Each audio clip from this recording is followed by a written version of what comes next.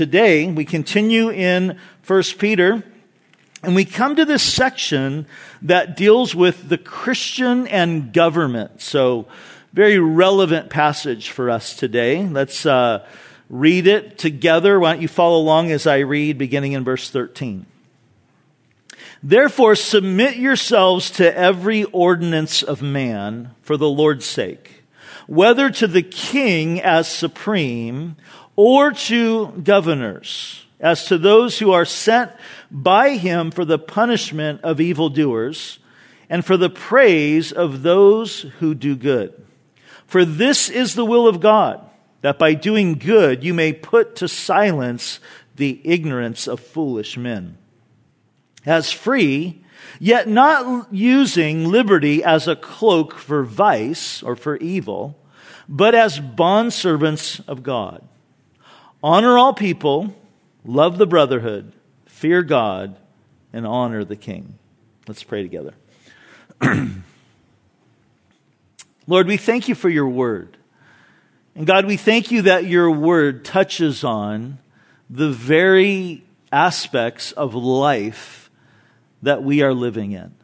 And today, as we consider your word and what it means for us as Christians to live in this fallen world and to live as those who are in submission to the government, God, I pray that you would give us insight and understanding, as well as the ability to apply your word to our lives. We love you. We thank you, God, for this time together. I thank you for everybody here who is here in the room and those who are out in the courtyard and those who are joining us online. God, we pray just your blessing today upon the teaching of your word. In Jesus' name, amen. You could argue that the biblical story is an authority story. It really starts with the rebellion against authority there in the Garden of Eden, when Adam and Eve ate of the forbidden fruit. And from there, it marches to this moment that is coming in history where the Bible tells us that every knee is going to bow and every tongue is going to confess that Jesus Christ is the Lord. But it's all about authority. And praise God, we know that the ultimate authority, Jesus, is going to win. Can I get an amen to that? But that's not the world that we find ourselves living in right now. We live in a world full of conflict, where the forces of light and the forces of darkness are in conflict with one another. We live in a three-dimensional realm where there are three kingdoms that are always intersecting in our lives. There is the kingdom that is to come, the kingdom that we're waiting for, the kingdom of Jesus. There's the kingdom of the King who is reigning right now in our hearts that we are yielding ourselves to. And then there is the kingdom of this world.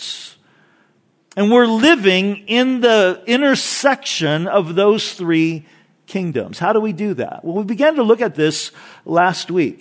If you were here last week, we saw that Peter gave us three directives for living in a fallen world. The first is that we were to live like sojourners, realizing that this world isn't our home. And then he said that we were to fight like soldiers, remembering that we are always in a battle, that there's a battle going on for, just control over the turf of our hearts, control over our souls. We looked at last week verses 11 and 12. But then the third directive that he gave us is that we were to behave like representatives of Jesus Christ. That every single Christian has been given this calling really by God. This title is that we are ambassadors of Jesus Christ. And it's this idea of being representatives of Jesus that Peter continues his thought now in verses 13, where he talks about how we are to live in submission to the government. And we're going to look at this in four ways today. We want to talk about, first of all, four aspects of consider this calling. We want to, first of all, consider the principle itself, the principle of submission. What does it mean? Secondly, we want to talk about the purpose of submission. Why should we do it? Why should we seek to live in submission to the government? Third, we want to talk about the particulars. Who are we to submit to, and when do we submit? And is there ever reasons where we don't submit? Is there ever room and a place for civil disobedience? And then finally, we're going to talk about the practice of submission. Let's begin with the principle. We'll look at this in a broad way. The word submit that he uses here in verse 13 is the Greek word hupotasso, which means to arrange in an orderly fashion a group of soldiers under their ranking officer. So we know right here that this is a military term. And it's used in a military way, but there are ways in Scripture or times in Scripture when it's not used in a military sense, and this is one of them. It speaks of a voluntary cooperation or even helping someone carry a load. So in other words, what Peter is saying here is that you and I, as believers and followers of Jesus Christ, are never to be known as subversive troublemakers, but as model citizens. That we are helping carry the load of morality and care for others in our culture. Our city should see us as a blessing and a help and not a hindrance. Now, it's interesting. Paul also spoke of this subject in Romans chapter 13. Let me read it to you. It'll be on the screen. He says, "Let every soul be subject to governing authorities. For there is no authority except from God, and the authorities that exist are appointed by God. Therefore, whoever resists the authority resists the ordinance of God, and those who resist will bring judgment on themselves." Now, Paul is telling us here that it is God, He's the one who puts people in power. Even when we might consider the person that has been put in power is the wrong person or the wrong choice. The thing we need to understand is that with God, His appointment is not random. There is always a choice. There is always a plan. And His plan might have something to do with what He's wanting to do in His church and through His church. It no doubt has to do with His overall plan of Bible prophecy. So knowing that, for me personally, I never get real emotionally concerned or worked up about elections. I always vote, I always pray, and I always have my opinion of who I think is the best choice in an election. But I rest in this, that no matter who is in office, I know that God is in control. That He is still on the throne. Yeah, you can clap to that. So when the person who I might think is the wrong choice gets elected into some office, this is what I do personally. I step back to ponder and to pray. I want to seek the face of God. I want to ask the Lord, Lord, what are you doing right now? And how does this pertain? What are you seeking to do right now in the life of your church? When I look at somebody that goes into some office and I see that their policy goes against the Bible and goes against, God's heart on many things, and I even see that in some ways that it could get even harder for us as the body of Christ and followers of Christ, I ask God, Lord, what are you seeking to do right now in your church? Is this a purging? Is this a wake-up call? How does this relate to your overall plan? And what is it going to look like for us to now live in light of your word to submit to this form of government? Now, in our culture, we wrestle with, when we read this, hey, we're to submit to the government, it's like, which one, right? Because we have a governor, we have a president, we have the Supreme Court, we have our local officials, and as we've seen in this past year, oftentimes they don't all agree, right? But in the first century Roman culture, there was only one choice.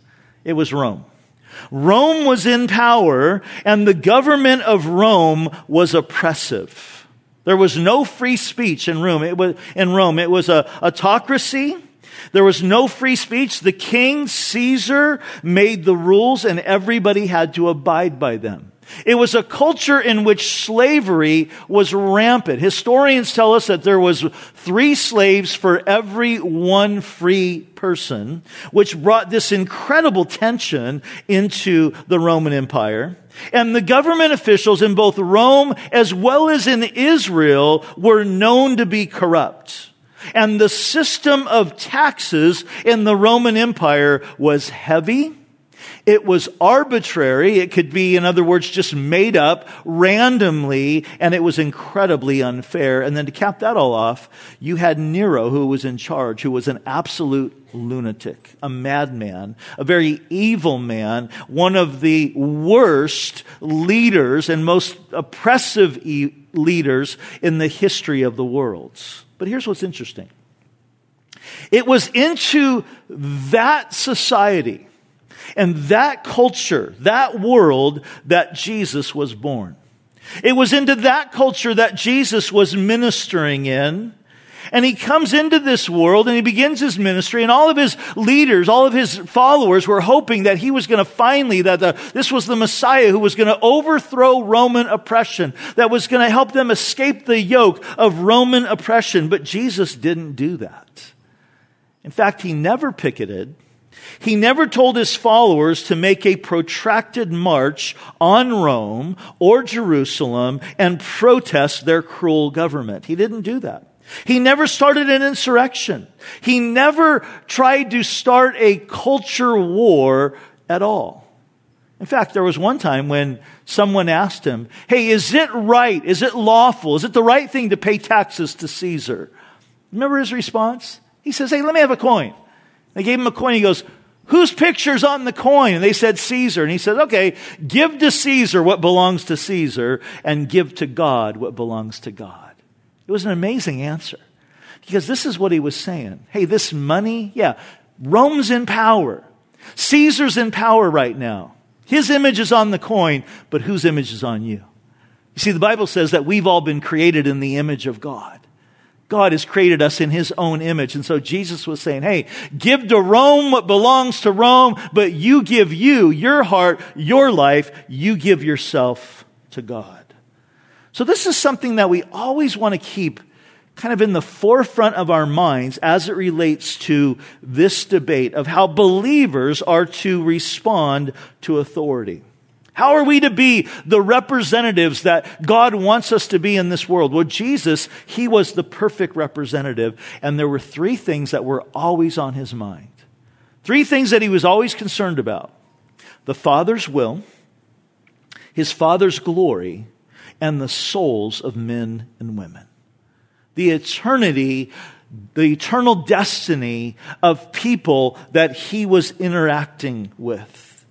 And so those 3 things were at the heart of everything that Jesus did. Now, I don't want you to miss this. You see, this is the starting place for us. In this conversation about submitting to authority, we need to understand that our call to submit in every situation, and we're going to continue this thought next week in talking about in interpersonal relationships and in the workplace. And then the week after that, we're going to be talking about in marriage. What does that look like for husbands and wives to submit to one another? But you know where it starts? It starts with us personally being submitted to Jesus. Each one of us in our lives being submitted to him. Being submitted to his word, recognizing that he is Lord.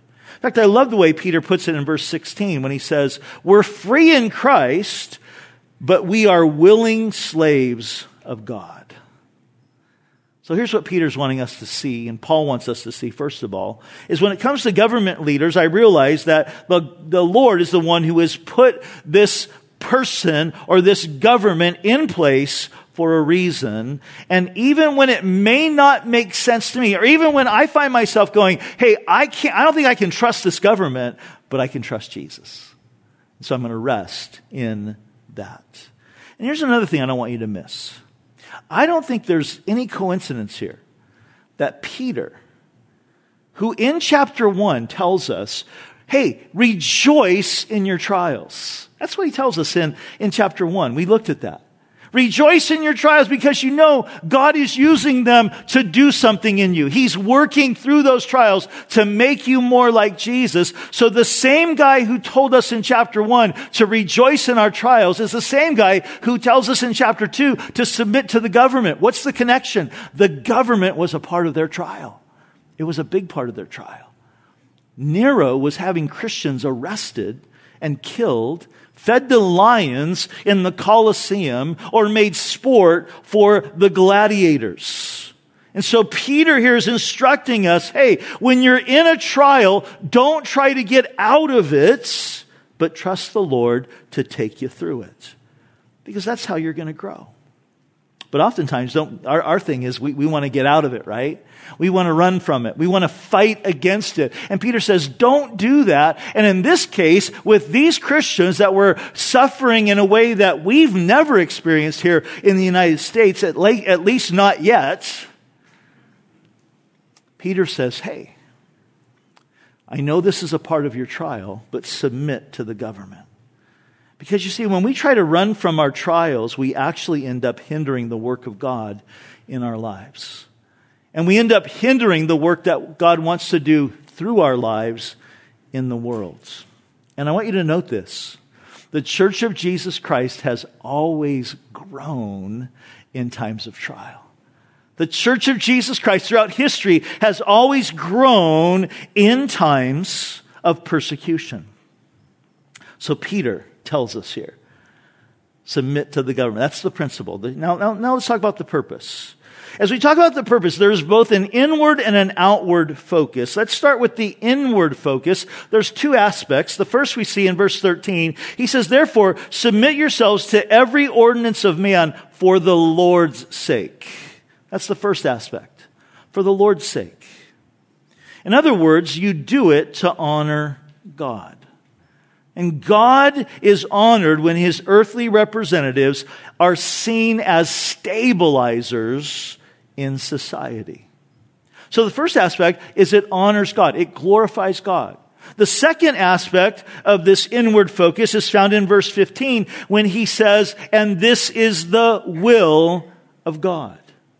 You know, there's very few places in the New Testament that tells us, and this is the will of God.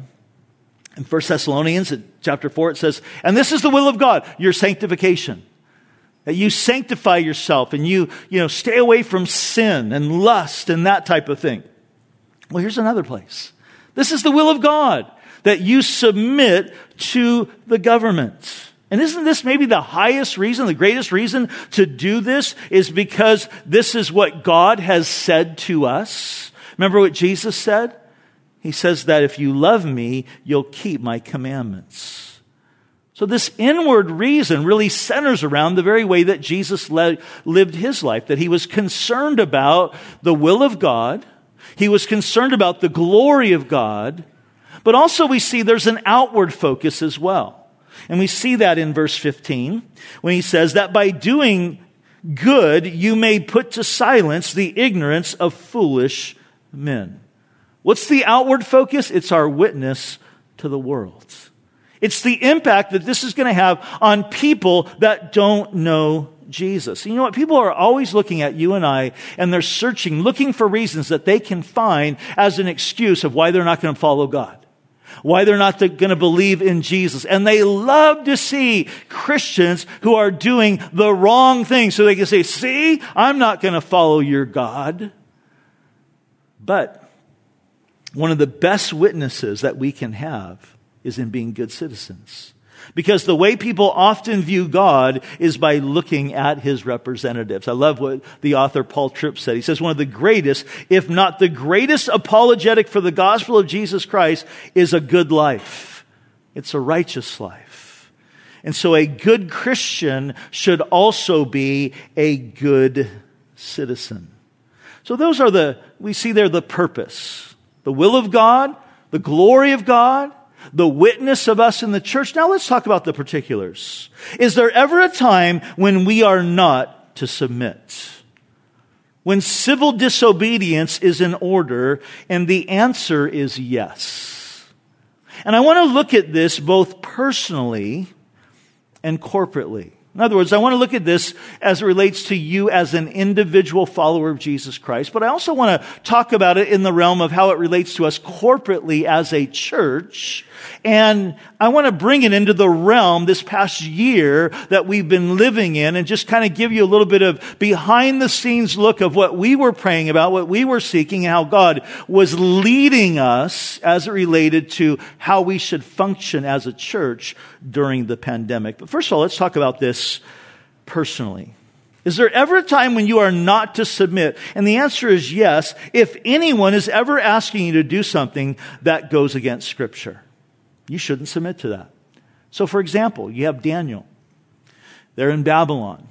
And he's told, here's a law. You can't pray to anybody but the king for the next 21 days or something like that. And Daniel says, I'm not doing that. Daniel had his routine. He had his convictions that he would pray 3 times a day. He'd get on his knees, face Jerusalem, open up the windows, and he would pray. He was going to obey God and not man. Or take Shadrach, Meshach, and Abednego. They're told that they have to bow down. Everybody in the kingdom has to bow down. When the music sounds, they're going to bow down to the statue that Nebuchadnezzar set up.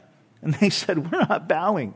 We only bow to God. We're not bowing to this statue. And they were told, if you don't bow, you're going to get thrown into the fiery furnace. And what did they say? They told the king, hey, look, king, all I know is this. We're not bowing, and our God is going to deliver us one way or another. And God delivered them in a miraculous way. It's such an amazing story where we see that Nebuchadnezzar looks in the fire after they've been thrown in, and he says, didn't we throw 3 in there? I see 4, and the 4th is like the Son of Man.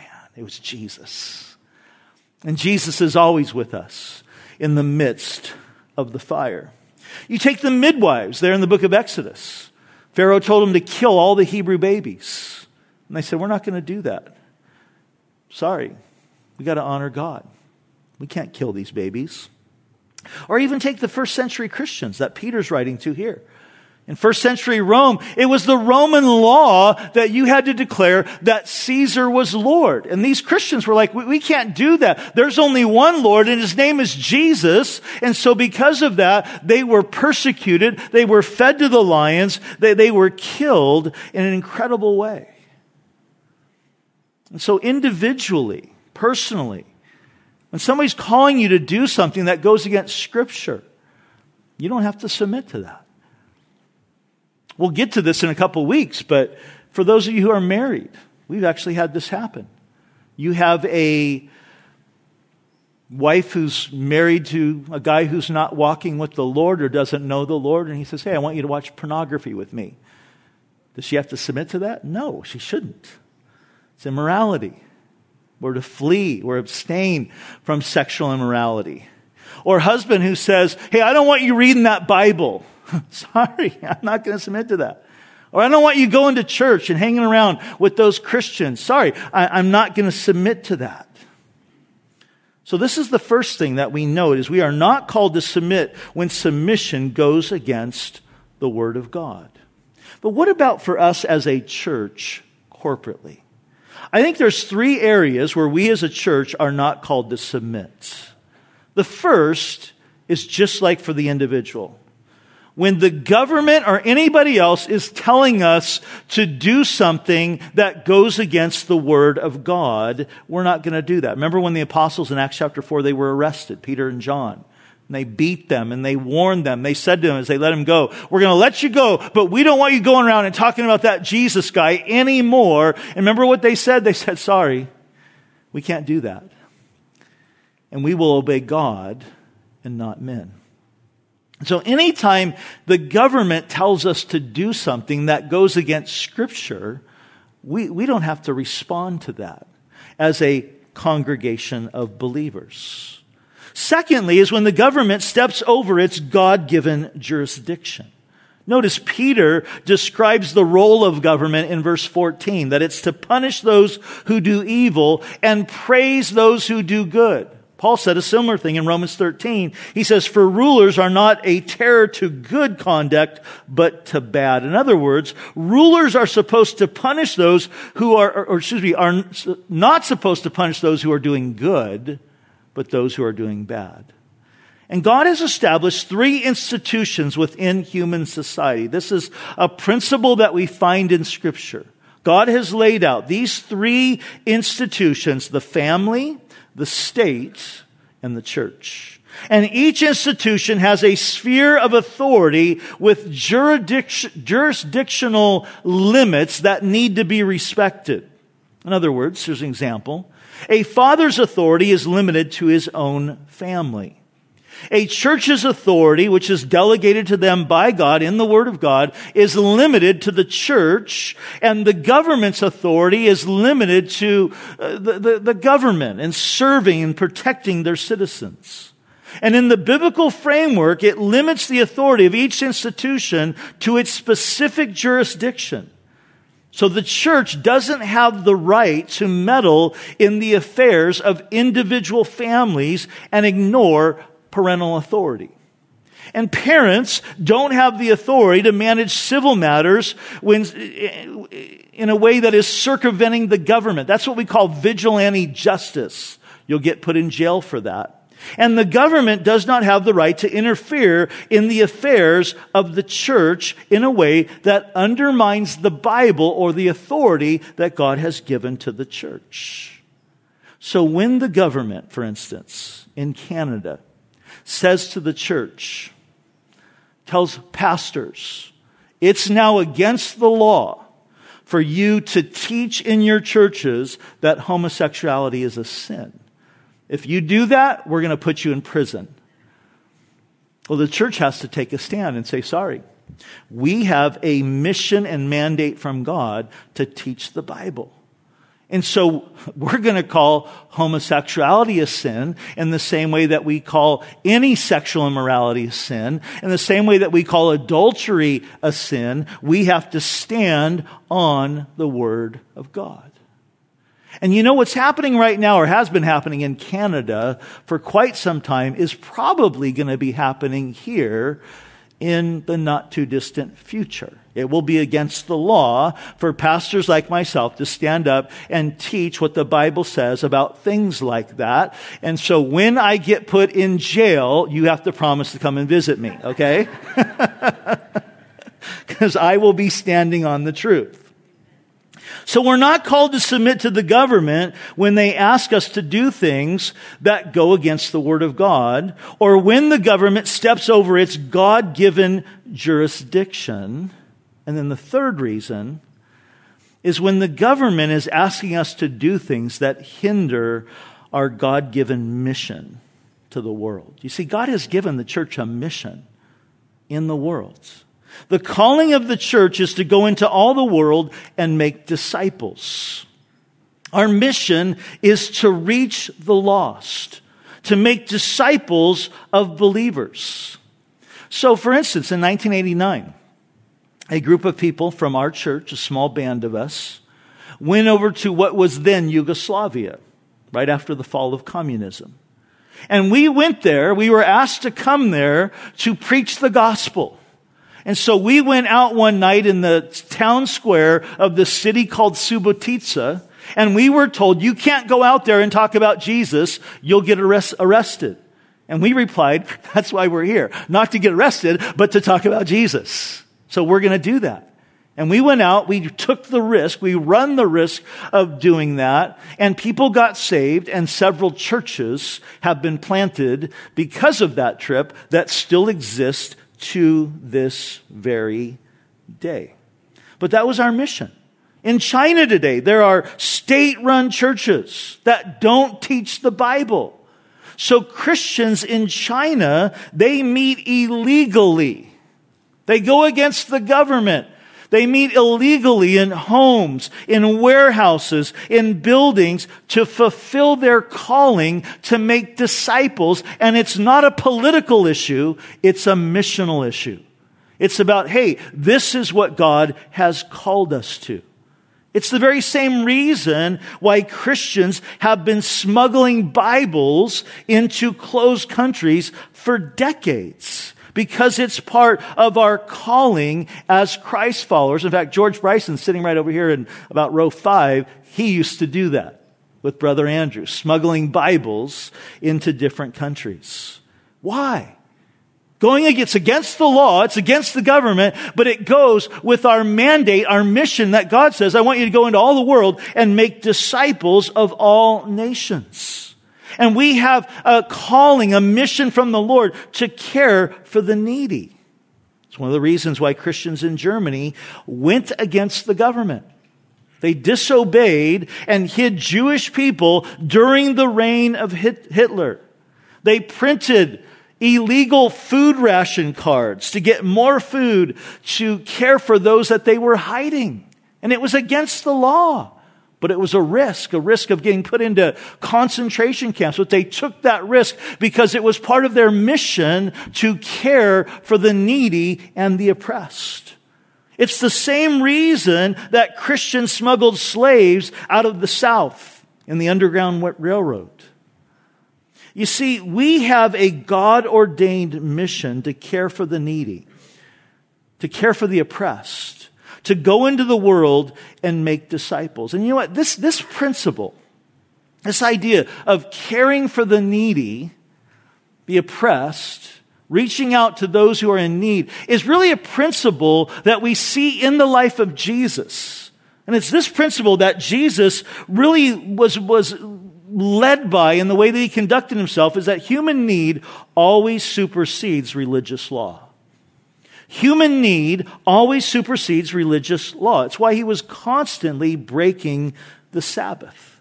The Sabbath law said that you could do no work on the Sabbath, and the religious leaders looked at healing someone was doing work, and you could literally get arrested, put in prison, and even killed for breaking that law. But Jesus knew why he had come. He knew why he was there. He knew what his mission was. He knew that law was wrong, that it was ridiculous, that it wasn't what God said, that it didn't make sense. So he was constantly breaking their view of what the Sabbath meant by healing people on the Sabbath, because he lived by this principle that human need always supersedes religious law. And all of us, we would do the same. I mean, think about it in this way. You're driving by a public pool one day, and there's a fence around it. And on the fence, there's a sign that says, "No trespassing. Violators will be prosecuted." And you look and you see, although the pool is closed, there's a young boy in the pool, and he's struggling. He's drowning. He's crying out, "Help, help." What are you going to do? Are you going to say, "Too bad, so sad. He broke the law. He doesn't belong there"? No, none of you are going to do that. You're going to stop your car. You're going to jump the fence. You're going to jump into the pool. You're going to trespass in order to save the kid, because human need always supersedes the law. That's why the midwives hid the babies in Egypt. It's why the German Christians hid the Jews. So this idea of human need always supersedes religious law or even civic law. Well, this became our struggle in 2020 as a church. You see, when the pandemic first started last March, there were a lot of unknowns. What is this? How deadly is it going to be? The government said we need to lock down the entire world and try to get a handle on this to protect people. And when the lockdown began, it was supposed to be a short-term stopgap measure with the goal of flattening the curve. Meaning they wanted to slow the rate of infection to ensure that our hospitals were not overwhelmed. And when that was put out, we as a church gladly yielded to that. We moved all of our services online, and our heart was, man, we want to help, not hinder. We're here to care for people because Jesus cares for people. But we did keep our church office open during the week. And we did that because we wanted to be here to care for people who were hurting. You see, we felt that the church is an essential part of the community, and that we have a mission, a mandated mission given to us by God to be available and to care for the hurting. And so we told everybody on our staff, if any of you are at risk, or if any of you have someone in your home who is at risk, you must stay home. And then we gave the rest of our staff the choice to be here or to work from home. And this is what we felt. We have 30,000 square feet of building space here. And we have about 25 full and part-time people on staff. So we have plenty of room here to social distance. We can take 1,000 square feet each and spread ourselves out and work. We sanitized regularly, we wore masks, we kept our distance, and we met with people that came in open spaces, but we felt like, hey, this is part of our mission. We need to be here. And we ministered to a lot of people during that time. During that time, we embarked on a phone calling campaign to call all 2,500 people in our database, just to check up on them, see how they're doing, to see how they're doing spiritually, emotionally, how they're doing physically. I think we actually did that twice. If you did not get a call, that means you're not in our database, and you can tell them at the front office that you want to be in our database, and they'll make sure and get you on our database. Now, as March, April, and May progressed during that time, there were two things that were becoming very, very apparent to us. Number one was this, that this isolation was taking its toll on people in our community and people in our church.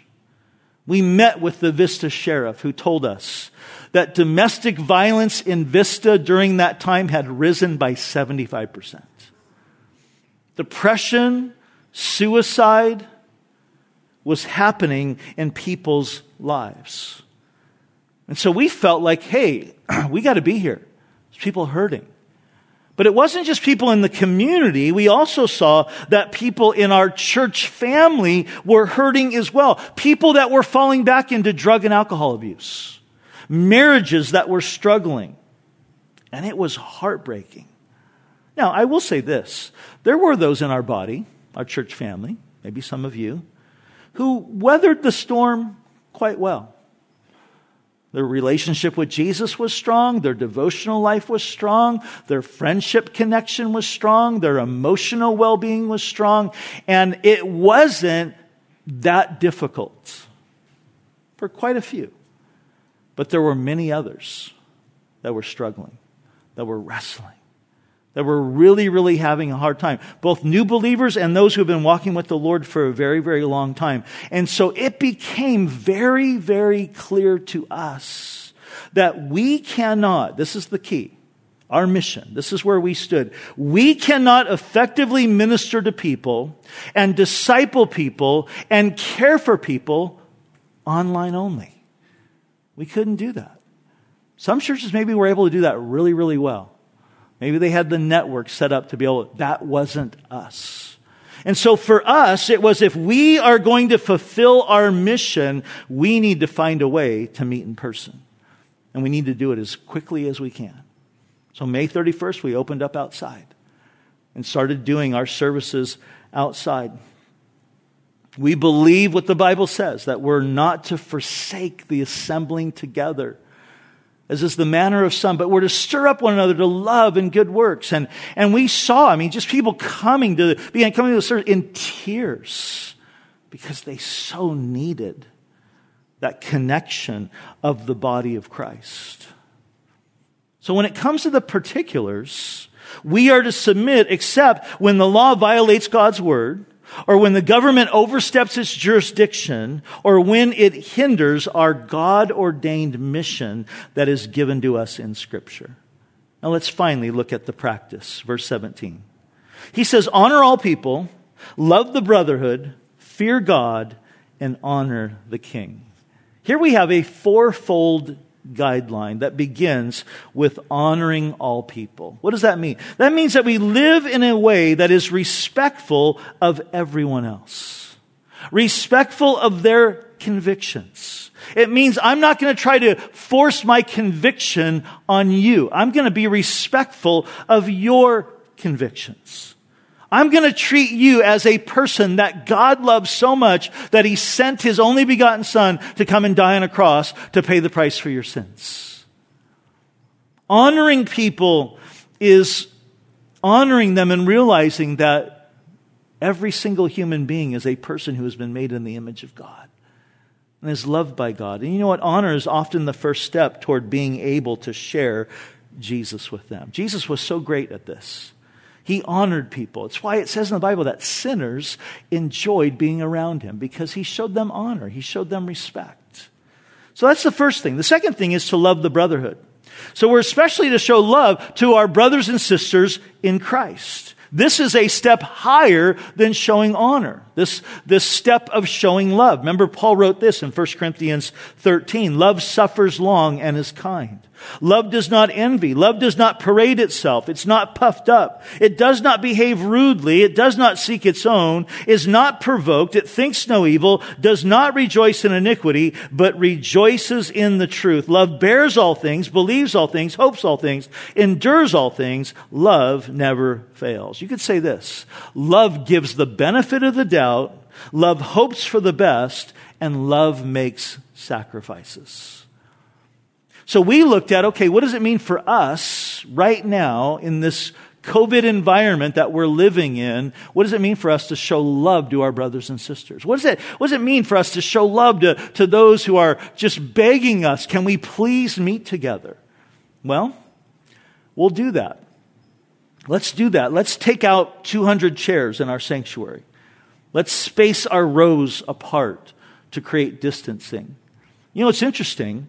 With all the people coming to our services right now, it's about half the amount of people that were coming pre-COVID that are attending Calvary Vista right now. We could literally, if we put all the chairs back in here, we could do one service.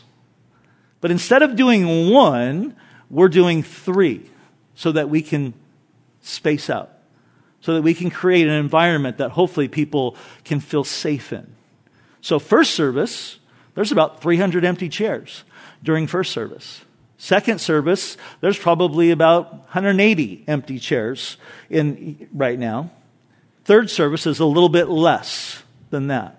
But that was our heart. Let's try to create as many situations where we can allow people to come, to fulfill our mission, to make disciples, to care for people, to allow the body to be able to come together. So let's set up a place outside where people can watch on a screen that is way too small. I will admit it, for those of you who are outside, we're working on that. Let's do our best to try to make our online services as great as they possibly can be for those who want to watch online. You know what the easiest thing would have been for us to do? And I don't say this with any disrespect for anybody else. The easiest thing for us would have been to just do everything online. That would have been easy. We do one take. Do it on Thursday. I'd sit in bed and watch myself in my pajamas, which was really weird, I got to tell you. Like, oh, I can't believe I just said that, you know. And my wife would say, I can't believe you just said that either, you know. We started watching somebody else.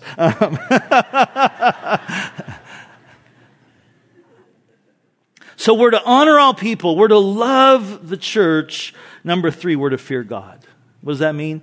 Always remembering that God is the one that we're representing, and always remembering God is the one that we are going to answer to. And that's a very, very heavy thing, especially as a church, that we take that seriously. And then finally, number 4, honor the king. What does that mean? It means this: we respect the office, we give honor to the office, even when you can't respect the person. You honor and respect the laws of the office unless they're contradicting the Word of God, contradicting the mission that He's called us to, or overstepping jurisdiction. And then the final thing we need to consider then is, well, what about our witness? That's what Jesus was concerned about. And I'll tell you this, throughout this past year, our city has been aware of everything that we have been doing. And they have been very, very supportive. They know that we're trying to take, measures to be safe in everything that we're doing. And they've been supportive. We've had no complaints from our community whatsoever. And anybody who has taken the time to come and see what's happening has only given us praise. And that's important. We want to have a good witness as individuals and as a church. And so I leave you with this. It all comes back to this. It all starts with this. in this realm of submission is I'm first submitted to Jesus, which means I'm going to be submitted to his word.